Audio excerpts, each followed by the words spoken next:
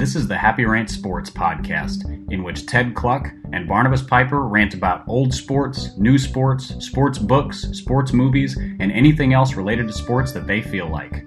Enjoy. Hey, welcome to the Happy Rant Sports podcast. I am Ted Cluck, joined as always in studio by my good friend and partner in sports radio, Barnabas Piper. And Pipe, it's been a hot minute since we've done a sports podcast, man, and lots of things have gone down in the world of sports. A great NBA offseason. We've got the NFL season about to start. Dude, check this out. I'm sitting here in my office, man, which has a lot of glass and windows. There's a lizard crawling on the window, like right in my studio. This is crazy. I've seen a ton of lizards around here recently. It feels like it's that time of year. I don't know. I haven't noticed them previously, but they're all over the place now.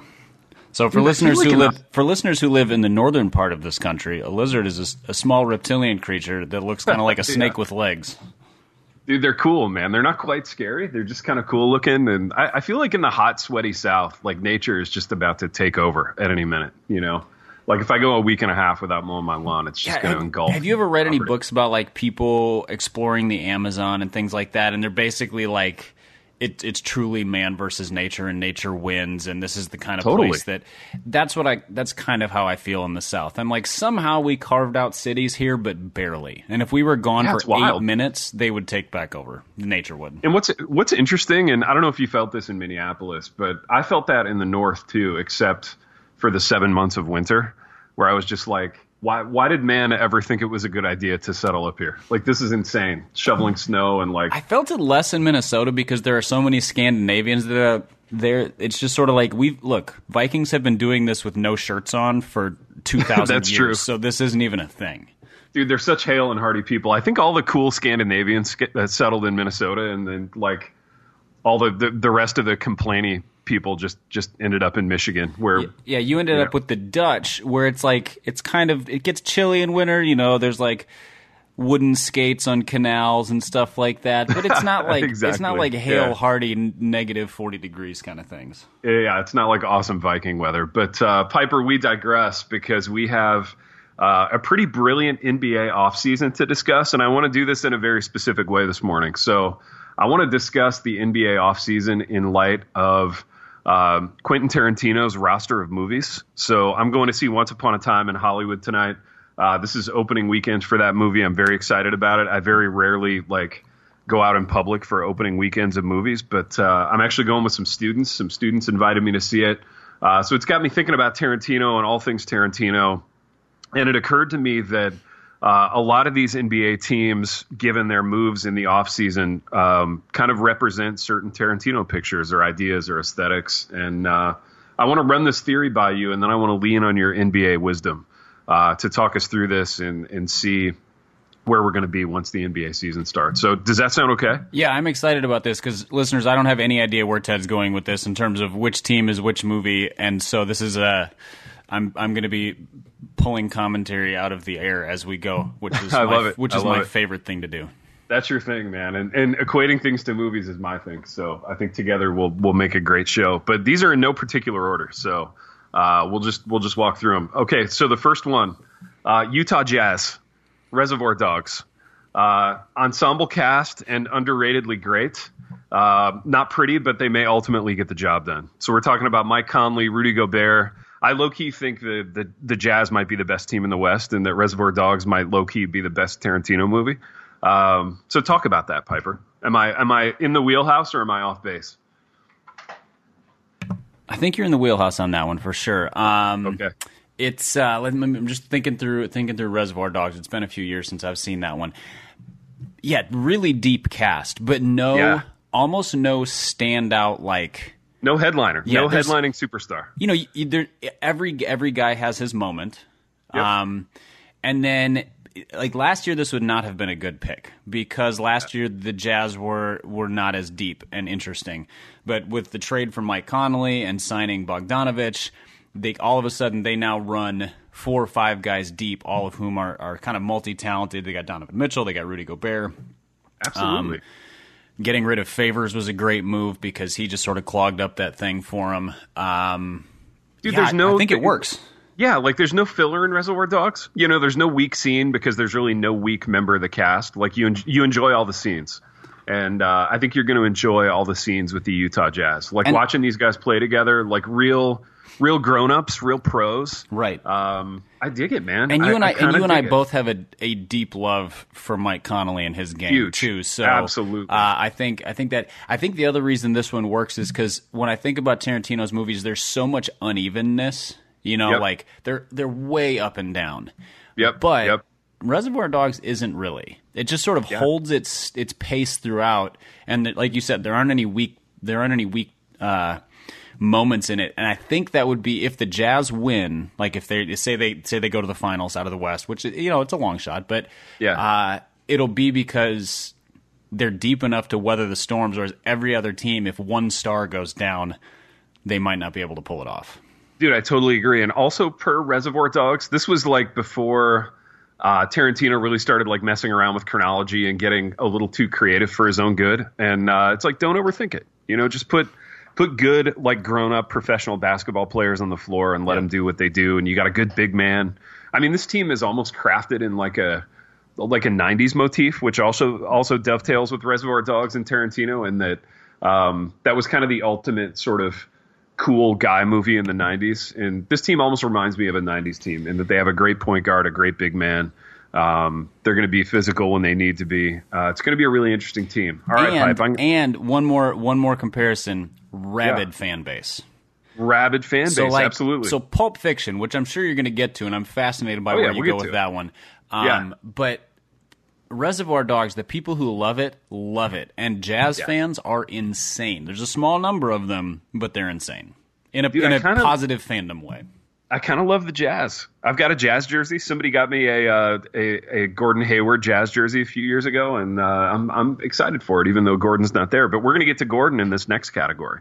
All right. So our next one, Piper, is Hateful Eight, and I actually have two teams for this one. Let's start with the Toronto Raptors first. Cold, snowy, and boring now. Hateful Eight was a cold movie. If you've seen it, it does nothing but snow and be freezing, that whole movie. And I thought it was unbelievably boring, which is what the Toronto Raptors are going to be, minus Kawhi Leonard. So Toronto as Hateful Eight, cold, snowy, and boring. That's my first one. I want to give you a minute to respond to that until I lay my second one on you. I think that's pretty fair. I think the other comparison that works is that Hateful Eight did have, like, there were moments where, you know, because again, massive ensemble cast, there were moments that were real exciting. And, you know, Pascal Siakam's going to have his highlights every week where he puts a spin move on somebody. For sure. He's going to average like 23-9 this year or something like that. And, you know, Kyle Lowry will have some big games as an old guy, kind of like, I don't know, Samuel Jackson in Hateful Eight or something like that. So exactly. There's some apt comparisons there. I think that one works too. Dude, yeah, you're right. And you watch Hateful Eight for the individual performances. Like, to me, I knew about a half hour in that I wasn't going to like the movie. But I was also like, I'm going to ride with this thing. I'm going to ride it out because I respect a lot of these actors and I just want to see them work. That's why you're going to watch Toronto on League Pass next year. You're going to catch a little Pascal Siakam, and it's going to be a good thing. And I think that's why Tarantino movies work for NBA comparisons, because even if it's not a good movie, there's always at least one or two performances that you're like, well, that was fun to watch. Which is like, that's why you go to NBA games, even if your team stinks. You're like, I mean, I'm a Timberwolves fan. They're not going to be good this year, but Karl Anthony Towns is going to be fun. So super fun, he's man. He's sort of he's the peak performance in a bad movie. Absolutely. Okay, this is my honorable mention for Hateful Eight. Boston. The Celtics, aging white star, but is no good. I think the Hateful Eight had that. They had Jeff Bridges, who I respect and actually love. Like, Jeff Bridges is kind of like man crush territory for me, as is Gordon Hayward. But I'm coming to terms with the fact that, you know, in NBA terms at least, Gordon is now aging. And how old is he? Like 29? He's 29, but it's been a hard 29, man. Well, yeah, when you turn your leg 90 degrees the wrong direction, things tend to age faster. Exactly. But that's Boston, right? Like, they got this old overpaid white star that's no good, and you know, they're gonna pay for it, I think, this year. So see, I disagree with this take. This is all right, man. Lay it on me. Because first of all, I think I think Hayward will bounce back very well this year. Okay. Because I hope so, dude. As a Gordon Hayward apologist, I hope so. Because he's not so old that that he's like his body's breaking down. If you remember when Paul George broke his leg, it took him about a season and a half to get back to right. being great. And so then he had one really good year, and then this last year he was almost MVP level. I don't know that Hayward's that good, but I think he can get back to all-star level because he's a full year plus removed from the injury. And then the other thing is, losing Kyrie will make everybody on that team better because Hayward and Kemba are both good guys as far as we know, who are both good playmakers. So Tatum and Jaylen Brown can play better. Marcus Smart is his wrecking ball of a self. Their biggest loss was not Kyrie, it was Al Horford because Horford's a stud. But I think they will be better this year, or at least more fun to watch. And it might be addition by subtraction. Yeah, they might be more likable without Kyrie. In fact, they will be for sure. And I think they'll play a more fun style of basketball because they have guys who will move the ball. They have better shooters. I mean, Kyrie was a good shooter, but he was also like a dribble 19 times and then shoot the ball guy. And so I'm not sure this one works quite as well. Yeah, no, I hear what you're saying there, man. And actually, as a Gordon fan, I hope you're right. Let's go to the next one, Piper. LA Lakers, Pulp Fiction. Lots of stars, but overrated for what it is. I'm not a Pulp Fiction guy. If you had not used the word overrated, that's the first thing I was going to throw out there on both accounts. Totally overrated, man. This movie is overrated. I've watched it several times. Like the first time was in college with the beret-wearing douche down the hall who needed to swing his intellect around and show you everything he knew about movies. I didn't love it then, and I don't love it now as an adult.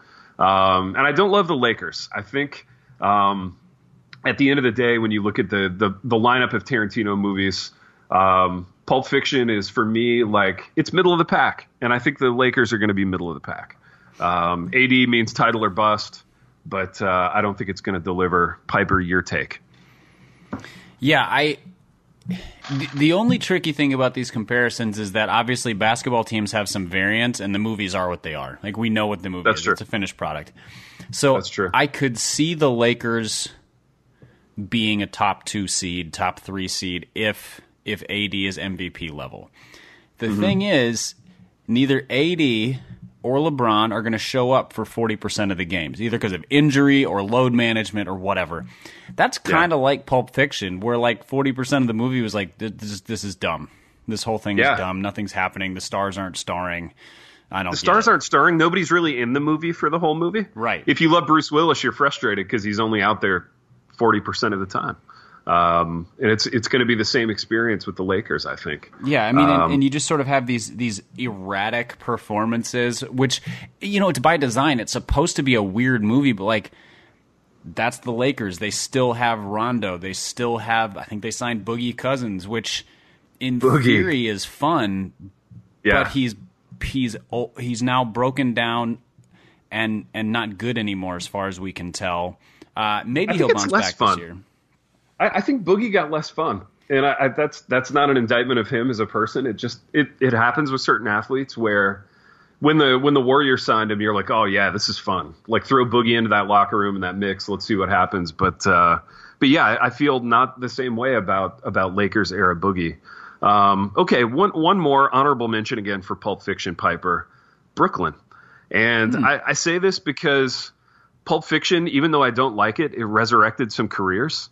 And I think Brooklyn needs to resurrect the career of Kevin Durant, post-injury Kevin Durant, for it to really work out. Talk about Brooklyn in light of Pulp Fiction. I mean, Brooklyn's basically in a purgatory year because they signed Kyrie and Durant, but Durant's out this whole year, probably. Yeah. I mean, and if he comes back, he's going to be, it's basically going to be a knock the rust off kind of thing. So it's basically this year, they're a worse version of last year's Celtics because it's Kyrie and young dudes.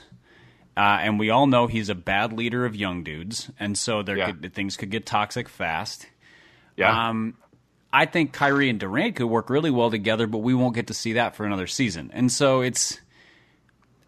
honestly, the best thing they could do is hope that Kyrie misses half the season with sprained ankles and they get another high draft pick or something like that. Dude, the best thing we can hope for is the way that Tarantino plays with chronology in Pulp Fiction is just that they could jump ahead a year and like forget that this year ever happened. Because just put the end at the beginning. Dude, like really the only scenarios are bad for this year because Kyrie is going to split the locker room because he always does. He's going to ruin the like off the court dynamic, and that's all that this year is going to accomplish. I think you're right. I think best case scenario is like a kind of severe but recoverable injury to Kyrie, which gets them another high draft pick and keeps Kyrie kind of off the floor and out of the limelight. Like a year of back spasms or something. That's like it's the kind of thing he can't play through, but then he goes through some therapy in the offseason, builds his core strength, and then comes back as a new man with Durant back, hoping Durant comes back as at least 80 or 90% of himself. The Achilles is a rough one to come back from. But I think they're turn him into late career Larry Bird, like laying on the floor with a heating pad on his back. Here's the thing about Durant is like he can have Dirk Nowitzki's career. Where you're right, dude. Even as totally. if he loses 50% of his athleticism, he's not going to lose 50% of his scoring because he still has the silkiest jumper. He still knows how to play angles. He can still fade away. He was already a better defender than Dirk ever was. So I mean he can play until he's 39 if he wants to. Absolutely. No, I agree, man. I totally agree. All right, Piper, let's get back into this thing. Next one. LA Clippers. Once upon a time in Hollywood. Lots of stars. Expectations are sky high, and it's Los Angeles. And my question on this one is, do we trust Paul George? My assertion is Paul George is not a movie star. Leo and Brad are movie stars, but let's say Brad decided not to do the movie, and they filled his spot with somebody who's amazing but isn't quite a movie star. I think that's the Paul George dynamic here. I'm not sold on it, but I want to be. So in the same way that I'm going into the movie tonight with huge expectations, I think I have the same outlook for the Clippers. Talk to me. What do you think about this team? This team is really interesting to me because very similar feelings about both for me in that I have really high hopes, but there's a part of me that goes, I don't think they're going to live up to that. Yeah. So on the movie side, it's because Tarantino is uneven. He delivers some bangers and then he just some busts. And both of these guys are capable of putting on great performances in bad movies. Yeah, absolutely. So, and then the other thing is on the basketball side, George has this shoulder injury that sort of nothing has been disclosed about it, but he might miss the first quarter of the season or something like that. Yeah. And Kawhi will never play 75 games in a season ever. So even if he's healthy, they're just going to hold him down so that he's strong for the playoffs.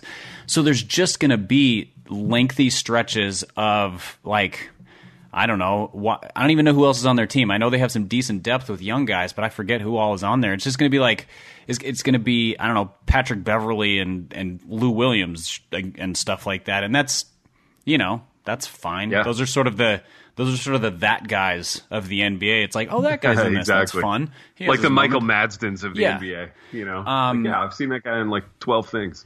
But if those guys are both on, I think this is the best team in the West.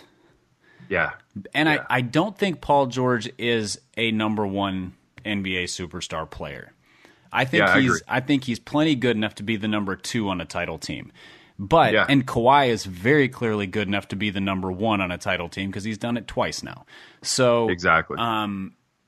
Once with Tim Duncan, who was supposed to be their best player, and then Kawhi was actually the best player at that point in Tim's career. So I think it would be kind of like in this movie if everybody kind of expects Leo to be the star because he's sort of the current A-lister, but Brad he's like, no, I've been doing this for a long time, and I'm just going to own this one, which is kind of what I think would happen if this movie is great. I don't think Leo will carry the movie. I think he'll be the character actor, and Brad will own the film.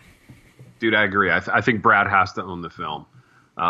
In that, like, we're going to need a big Paul George step up for the Clippers to truly own the West. But I agree, like on paper. So if you compare Once Upon a Time in Hollywood, just the hype for it, right, and the cast. If you compare it to Reservoir Dogs and you tell people I've got a free movie ticket, which movie are you going to see? You're going to go see the one with Brad and Leo in it. But Reservoir Dogs might be the better movie.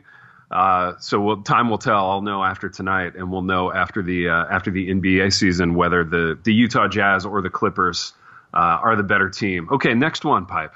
Next one, and I feel like we might have some pushback on this because I think we disagree about this team. All right. Golden State Warriors. Kill Bill for me. A creative franchise that maybe everybody is sick of. Kill Bill was in that kind of post Pulp Fiction, maybe everybody's sick of Tarantino kind of stage in his career. There were people that liked those. There were maybe too many of them. Didn't they only I feel do that two? way about the Warriors. Yeah, they only did two, but you know, maybe people felt like it might not be a movie that deserves two. You know, it may have been better as a one-off. All right, let me further this comparison to see how you feel about this. So let's take the premise that you've created. They have announced a Kill Bill 3, which might be better than the first two, or at least more fun, because we haven't seen it. I mean, when did the last one come out? Like 12 years ago? Yeah, a long time ago. So if the third one comes out 12 years later, that's a little bit like this is the post Kevin Durant minus Klay Thompson resurgence for Steph Curry. So it's sort of the like, oh right, this is fun. Yeah, like, that's right, dude. And so I disagree. Like you might be more negative about Kill Bill than I am. I recall really enjoying those movies. I haven't seen them since they came out, so I don't have a lot of detailed recollection about them. But I recall watching them and thinking this is really creatively done, really fun, flashy, cool way of doing things, cool story. Dude, I would like to get back to Golden State being fun. You know what I mean? And I think it's so funny, like human relationship dynamics wise, just the insertion of Durant and kind of Boogie made it less fun. But yeah, you subtract some of those pieces. You kind of give Steph is the Uma Thurman, right? He's the one on the poster. He's back on the poster. He's back being Uma Thurman in Kill Bill, and maybe you let him be the movie star, and maybe it gets more fun. You know, I think you're actually onto something there. I really like that. See, Golden State is going to be one of my favorite teams to watch this year, assuming Steph is healthy, because I think the signing of D'Angelo Russell is intriguing because with Klay out especially, he gives them a good second scorer. He's not Klay Thompson. Klay Thompson's the second best shooter in the NBA and probably a top 5 shooter in NBA history. But D'Angelo Russell, all-star level guard, young player, good talent. They can trade him if they need to, whatever.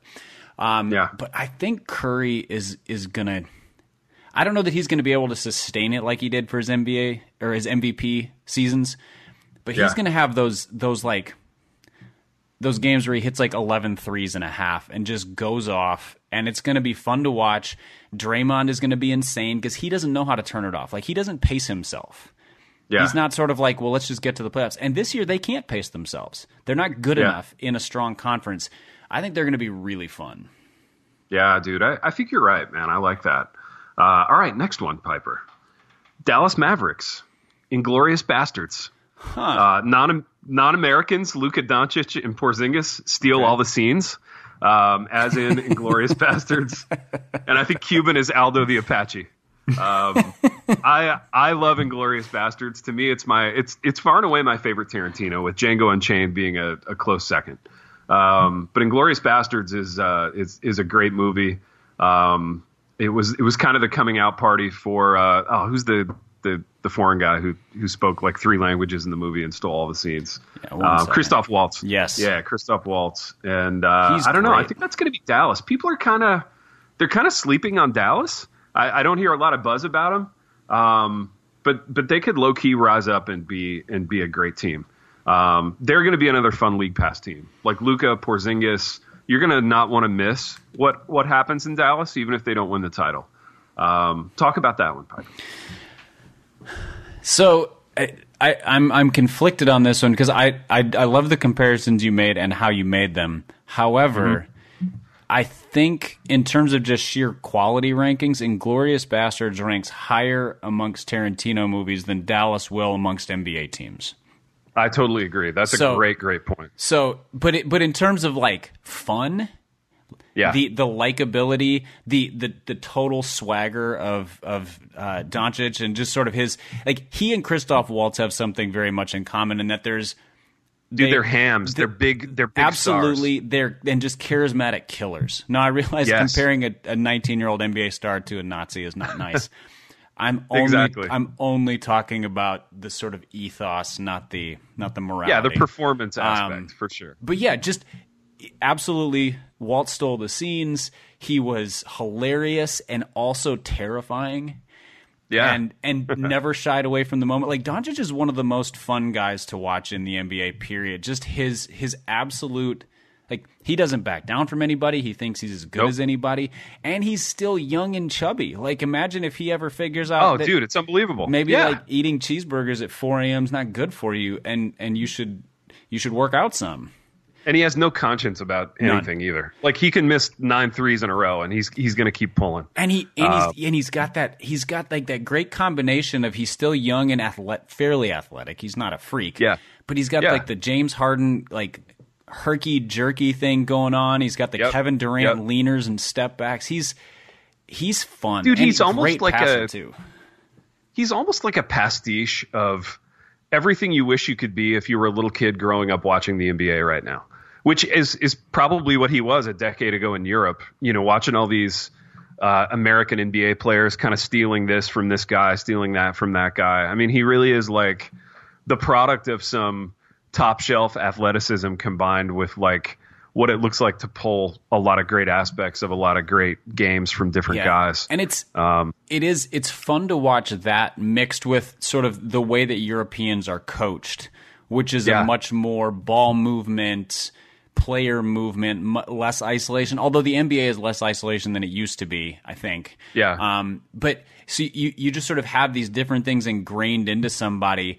And then you drop in there just like 4 shots of like assassination ego, like just fearless, no conscience. I'm better than everyone, which is so fun. Absolutely. Well, dude, and in the same way that like every minute of Inglourious Basterds to me was like just a super fun watch, right? There's no boring scenes. There's going to be no boring night with the Mavs as long as they stay healthy. Like, you're going to want to tune in for what it looks like to see Luka and Porzingis on the floor at the same time. I want Porzingis to be healthy so bad. Dude, me too. The NBA is so much better when he's healthy. He's such a good superstar. Well, because he's very similar to Doncic in terms of that, just sort of like he's got swagger, he's got attitude, he's not afraid of anybody.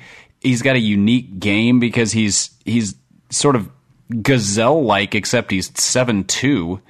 And sweet jumper. He's so fun to watch if he could ever get on the court. And I don't want to take this to too much of a political place, but it's fun when white guys have swagger. How long has it been? It's been a while, right? Who's the last great white guy with like world-class swagger? And like the one I'm going to say is too easy. Who are you going to say? Larry Bird. Ultimate swagger white guy. I was going to go one in between. Steve Nash was close. Dude, you're right. That's a good one, actually. He was more That's a really good one. was more like sneering swagger, not like chest thumping swagger. Yeah. Jason Williams, who was not a great player, but made up for it with swagger. Yes. You're right, man. He was fun. I'm trying to think if there were any others. I'm trying to think too. There's got to be some we're forgetting. I feel like the current lineup of NBA white guys, they're either like awkwardly European or they're Kyle Korver and they just kind of know who they are. Even the guys who have been at their, like Gordon Hayward, Kevin Love have both been top 20 NBA players at their peak, and neither of them were swagger guys. Totally. Although, Kevin Love earlier in his career kind of was. He had a little bit more. Once he went to play with LeBron, I think he just sort of got some of that beat knocked all out the of him. swagger and joy out of him. Which is another reason why the LA Lakers are Pulp Fiction. Like, I don't know. I think LeBron, we're seeing some some cracks in the whole LeBron's a good guy thing. Like, well, I mean, I think LeBron is. He's one of a kind. I think he's. First of all, he's like top 3 or 4 ever in minutes played at this point, which means I know, 35. man, that's crazy. 35 is not young for any NBA player. 34, 35 with that many minutes on you is like old. And even though he's an athletic super freak, he's going to break down if he hasn't already started to. But then just the personality thing is so intriguing because he now has a reputation that teammates don't love him. Some do, but some absolutely hate him. Yeah. But then he gets not unlike Pulp Fiction. But then his public persona is very likable and engaged.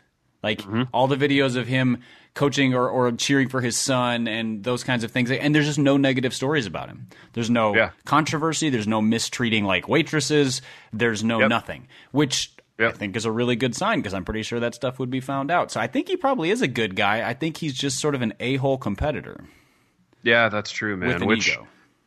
I mean, to be fair, like that descriptor probably fits the guys that we love most in the NBA. I mean, Michael Jordan, Larry Bird. That would apply to both of those guys. Except Jordan wasn't even a good guy in real life.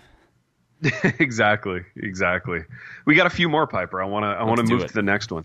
New Orleans Pelicans, Django Unchained. And this is more of a reflection of the geography of the place than the team itself. But I said my note was hot, sweaty, and gross, but potentially brilliant. That's kind of how you feel when you're in New Orleans. It's kind of New Orleans in a nutshell. The city is disgusting and gross, and it's like 112, and I'm just swampy beyond all recognition. But I might have a brilliant time here, And I think that's kind of the deal with New Orleans. Like they went all in on Zion, obviously, and they're looking to the future. They've still got some good pieces there. That could be a brilliant team. I love Django Unchained. It's probably my second favorite Tarantino movie. And I want to love the Pelicans, and I feel like it could happen. See, the only reason I disagree with this one is because I don't think the Pelicans have earned the title of Django Unchained. Because that movie is, I think it's my favorite Tarantino movie. Yeah, that movie is astonishing. Like every performance in it, again, listing people we've already talked about with great love and affection. You've got Leo, you've got Waltz, you've got Jamie Foxx who crushes. You got Samuel Jackson. I mean, there's so many unbelievable performances in that. I think Kerry Washington was in it. And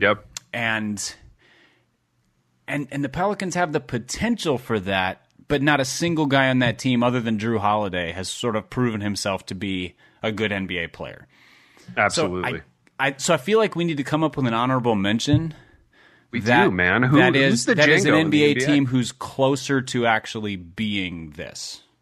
Yeah, you're right, man. You're right. I would have been inclined to, if I was just going to pull off the top of my head, I would have given the Golden State Warriors Django Unchained. First of all, because I never hated them the way a lot of people did.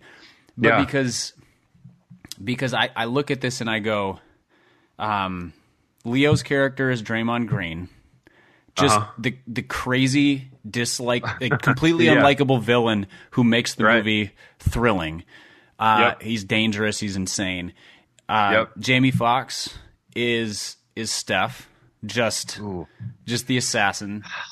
Yeah. Man, I don't want to like that comparison, but I think you're right. And then it starts to break down a little bit around there because Christoph Waltz's character is so good, and I'm not sure where things start to go from there, but. In terms of just sort of likability, star power, I think that's a good one. Yeah, I don't know who else might be a good fit for that movie on the they're already good enough scale. Yeah, man, I don't know because I mean Houston.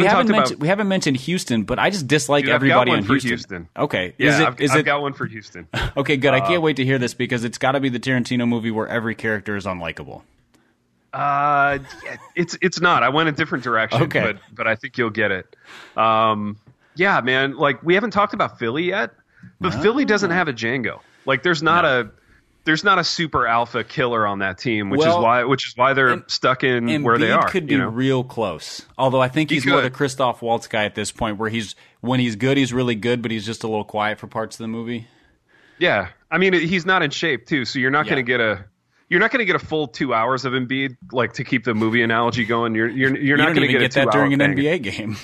Exactly. That's what I'm saying. So yeah, I mean, it's tough, man. I think Golden State is the one here for Django. And if we're going best NBA team and drawing a straight line to potentially best Tarantino movie, I think it's hard to go wrong with Django Unchained and the Golden State Warriors. Okay, so we teased this. This is my next one, Piper. Houston Rockets, Jackie Brown. People forget that it happened, but it might be awesome. I feel like people have forgotten about the Rockets, but they do have Russ and they do have Harden still. So it may rise up and end up being awesome. People that love Jackie Brown really love it. I do think it's a really good movie. But it's kind of forgotten when people talk about Tarantino pictures. Mm-hmm. You have a different take on the Rockets, and I'd be interested in, like, which, to me, like, the Houston Rockets might be the Hateful Eight, like an ensemble cast full of, like, dirtbags where everybody's the bad guy and there's nobody to root for. So maybe that's the Tarantino comp for you. Am I close? Well, the difference is, I think I would probably put Houston down as the favorites in the West right now. Yeah.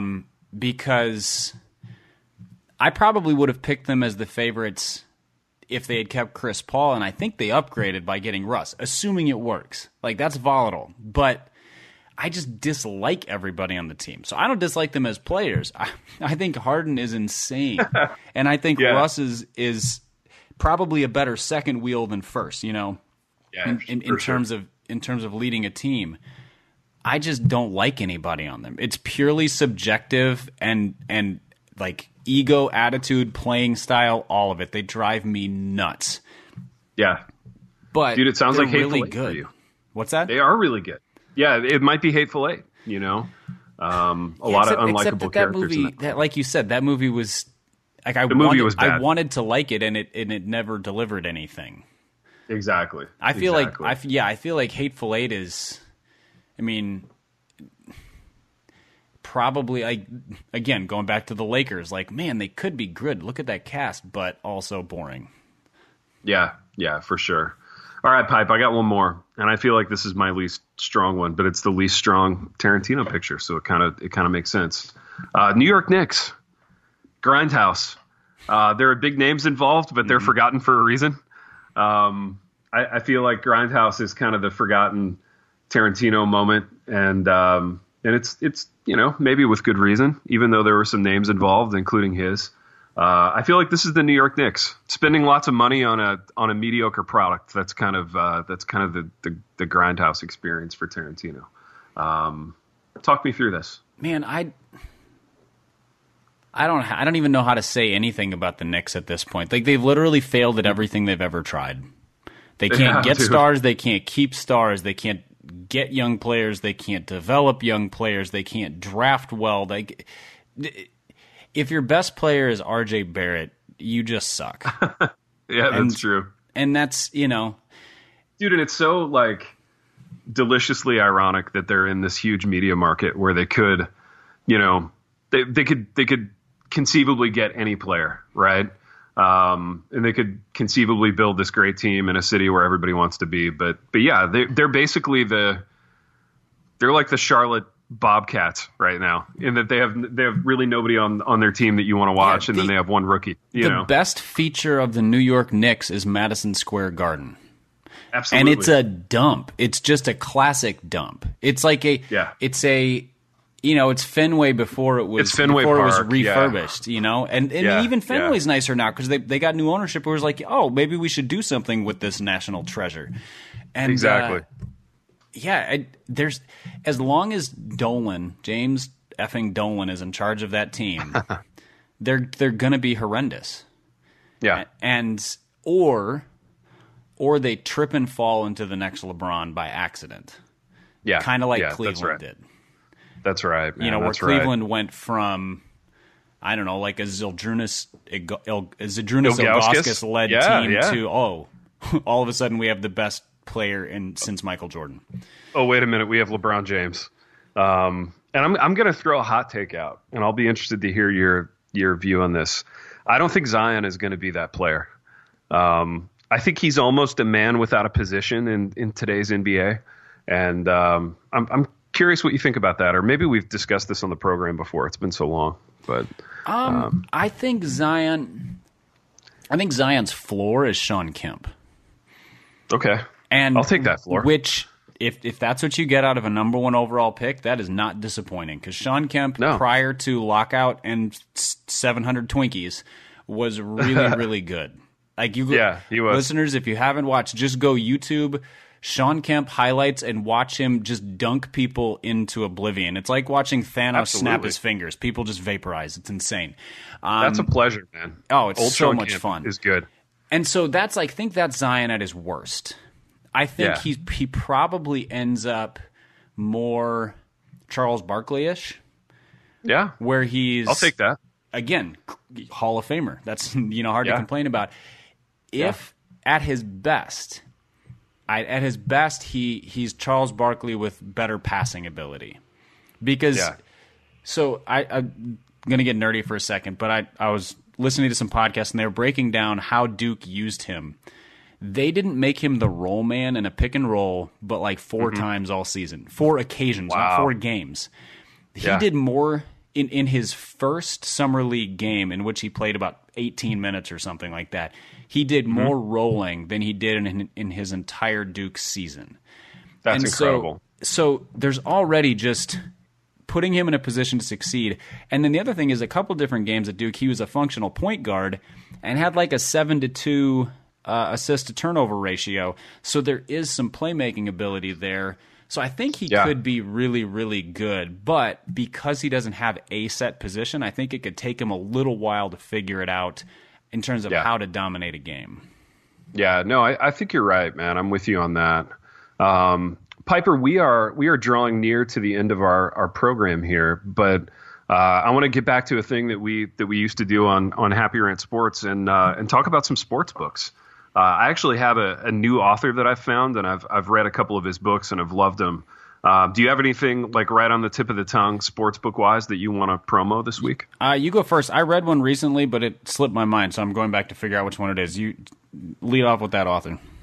Dude, yeah, for me. So the author is Dirk Hayhurst, who was like a very journeyman minor league pitcher and then had a cup of coffee in the big leagues. Wrote 2 incredible books about his experiences.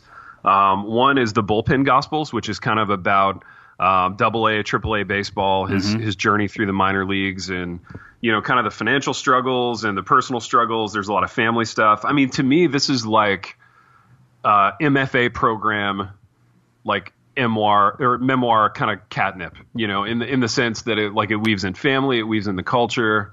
Great baseball writing. Obviously, he really loves the sport, writes really well about it.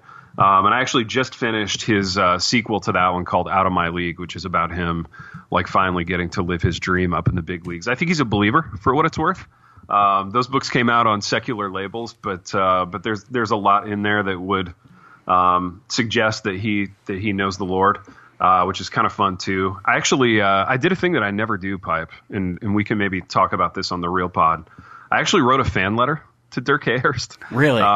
Yeah, I went to his website and there was like a contact me thing. So I just reached out to him in like a paragraph and I was like, hey, really enjoyed your books. Thanks for writing those, which is a thing I almost never do, but I've done it 2 or 3 times this summer. I think there's something about summer and having a little bit more time. It makes me want to let people know that I appreciate them. But Dirk Hayhurst, if you're listening, I loved your books. Keep writing. And thanks for listening. We really appreciate and if you don't listen, just keep downloading. That's good too. Your patronage of Happy Rant Sport. Yeah. Well, I remembered which one it was, and then I thought of another book that I wanted to highlight as well. So the one that I read most recently, finished it a couple weeks ago. It was the biography of Tiger Woods by Jeff Benedict. Ooh. Heard it was great. I haven't read it. It's phenomenal as a book. Just in terms of how well written it is, his story, kind of how he puts it together. Benedict did a great job with it. It's sort of devastatingly depressing as a story, though. Just Tiger Woods' story is so empty. Dark. Dark, empty, depressing. From the get-go, his relationship with his dad, his dad's relationship with his mom, and how, just so much idolatry of golf, so much trying to live vicariously through others, such a kind of an unhealthy obsession with competitiveness in golf, and the way, his almost dual personality, alternating between being like the most kind of the biggest, baddest man in on the golf course, and then being like an almost juvenile human when it comes to social relationships and not knowing how to like a really dorky, awkward dude. I've read both dorky and awkward, as well as just like crassly inappropriate and offensive, and just these, you just look at it and you're like, this is not a whole man. And, There's some real deficiencies there. And so as much as I love that Tiger Woods came back and started winning again, even if it's sparingly, because it's so fun for golf. Yeah. But he has a really sad story. So it was hard to love the book because of that, but I loved the book because of how compelling it was, and because Benedict did a great job with it. And it's just called Tiger Woods. The other one that I wanted to highlight, and I think I've actually talked about it on an early sports app. This is kind of in memoriam. Jim Bouton passed away in the last 2-3 weeks. He wrote a book called Ball 4. It was kind of the first baseball kind of memoir tell-all. Most baseball books before that had been baseball journalists and things like that were very much more sports writery, narrative driven. Mm-hmm. And his was like from the perspective of a bullpen pitcher. So kind of the inspiration for the Dirk Hayhursts of the world. And he was, people hated it when it came out. Fans loved it. Baseball people hated it because it just didn't cast them in a good light. Like, he made coaches look like buffoons. He made baseball players look like clowns because they're grown men playing a boy's game for a career. But it's so fun and so well written, and you can tell that he both loves baseball and kind of gives it side eye at the same time. Totally. But he just passed away. Which is what you should do if you're a grown up. I mean, like, that's a very adult thing to do. Right. I mean, if you play a sport for a career, I feel like you should both give it your absolute all, seek to be your best, and kind of look at it and go, how silly is this? I get to play a game for a living and get overpaid for it. This is amazing. Absolutely. Absolutely. But that one's, I mean, if you're a baseball fan or just like a sports fan who likes fun writing, that one, Ball 4 by Jim Bouton, is a great read. Totally agree, man. Couldn't agree more. Love those Jim Bouton books. Piper, we have done what we always do on this program, in that we have wandered to and fro throughout some NBA things and throughout some Quentin Tarantino movies. This has been a blast, man. I'm happy to be back in the Happy Rant Sports saddle. Look for these more consistently. I think Pipe and I are revitalized. We're ready to do some NFL preview talk in a week or so. And until next time, Christoph Waltz. The Happy Rant is brought to you by Resonate Recordings. If you go to resonaterecordings.com, you can see the full range of services they offer. So if you're considering starting a podcast, they are the ones we recommend going with. Again, go to resonaterecordings.com to see their prices, to connect with them and ask any questions, and to see what they can do to help you launch, edit, master, and improve your podcast. Again, go to resonaterecordings.com to see what they can do to help you launch and improve your podcast.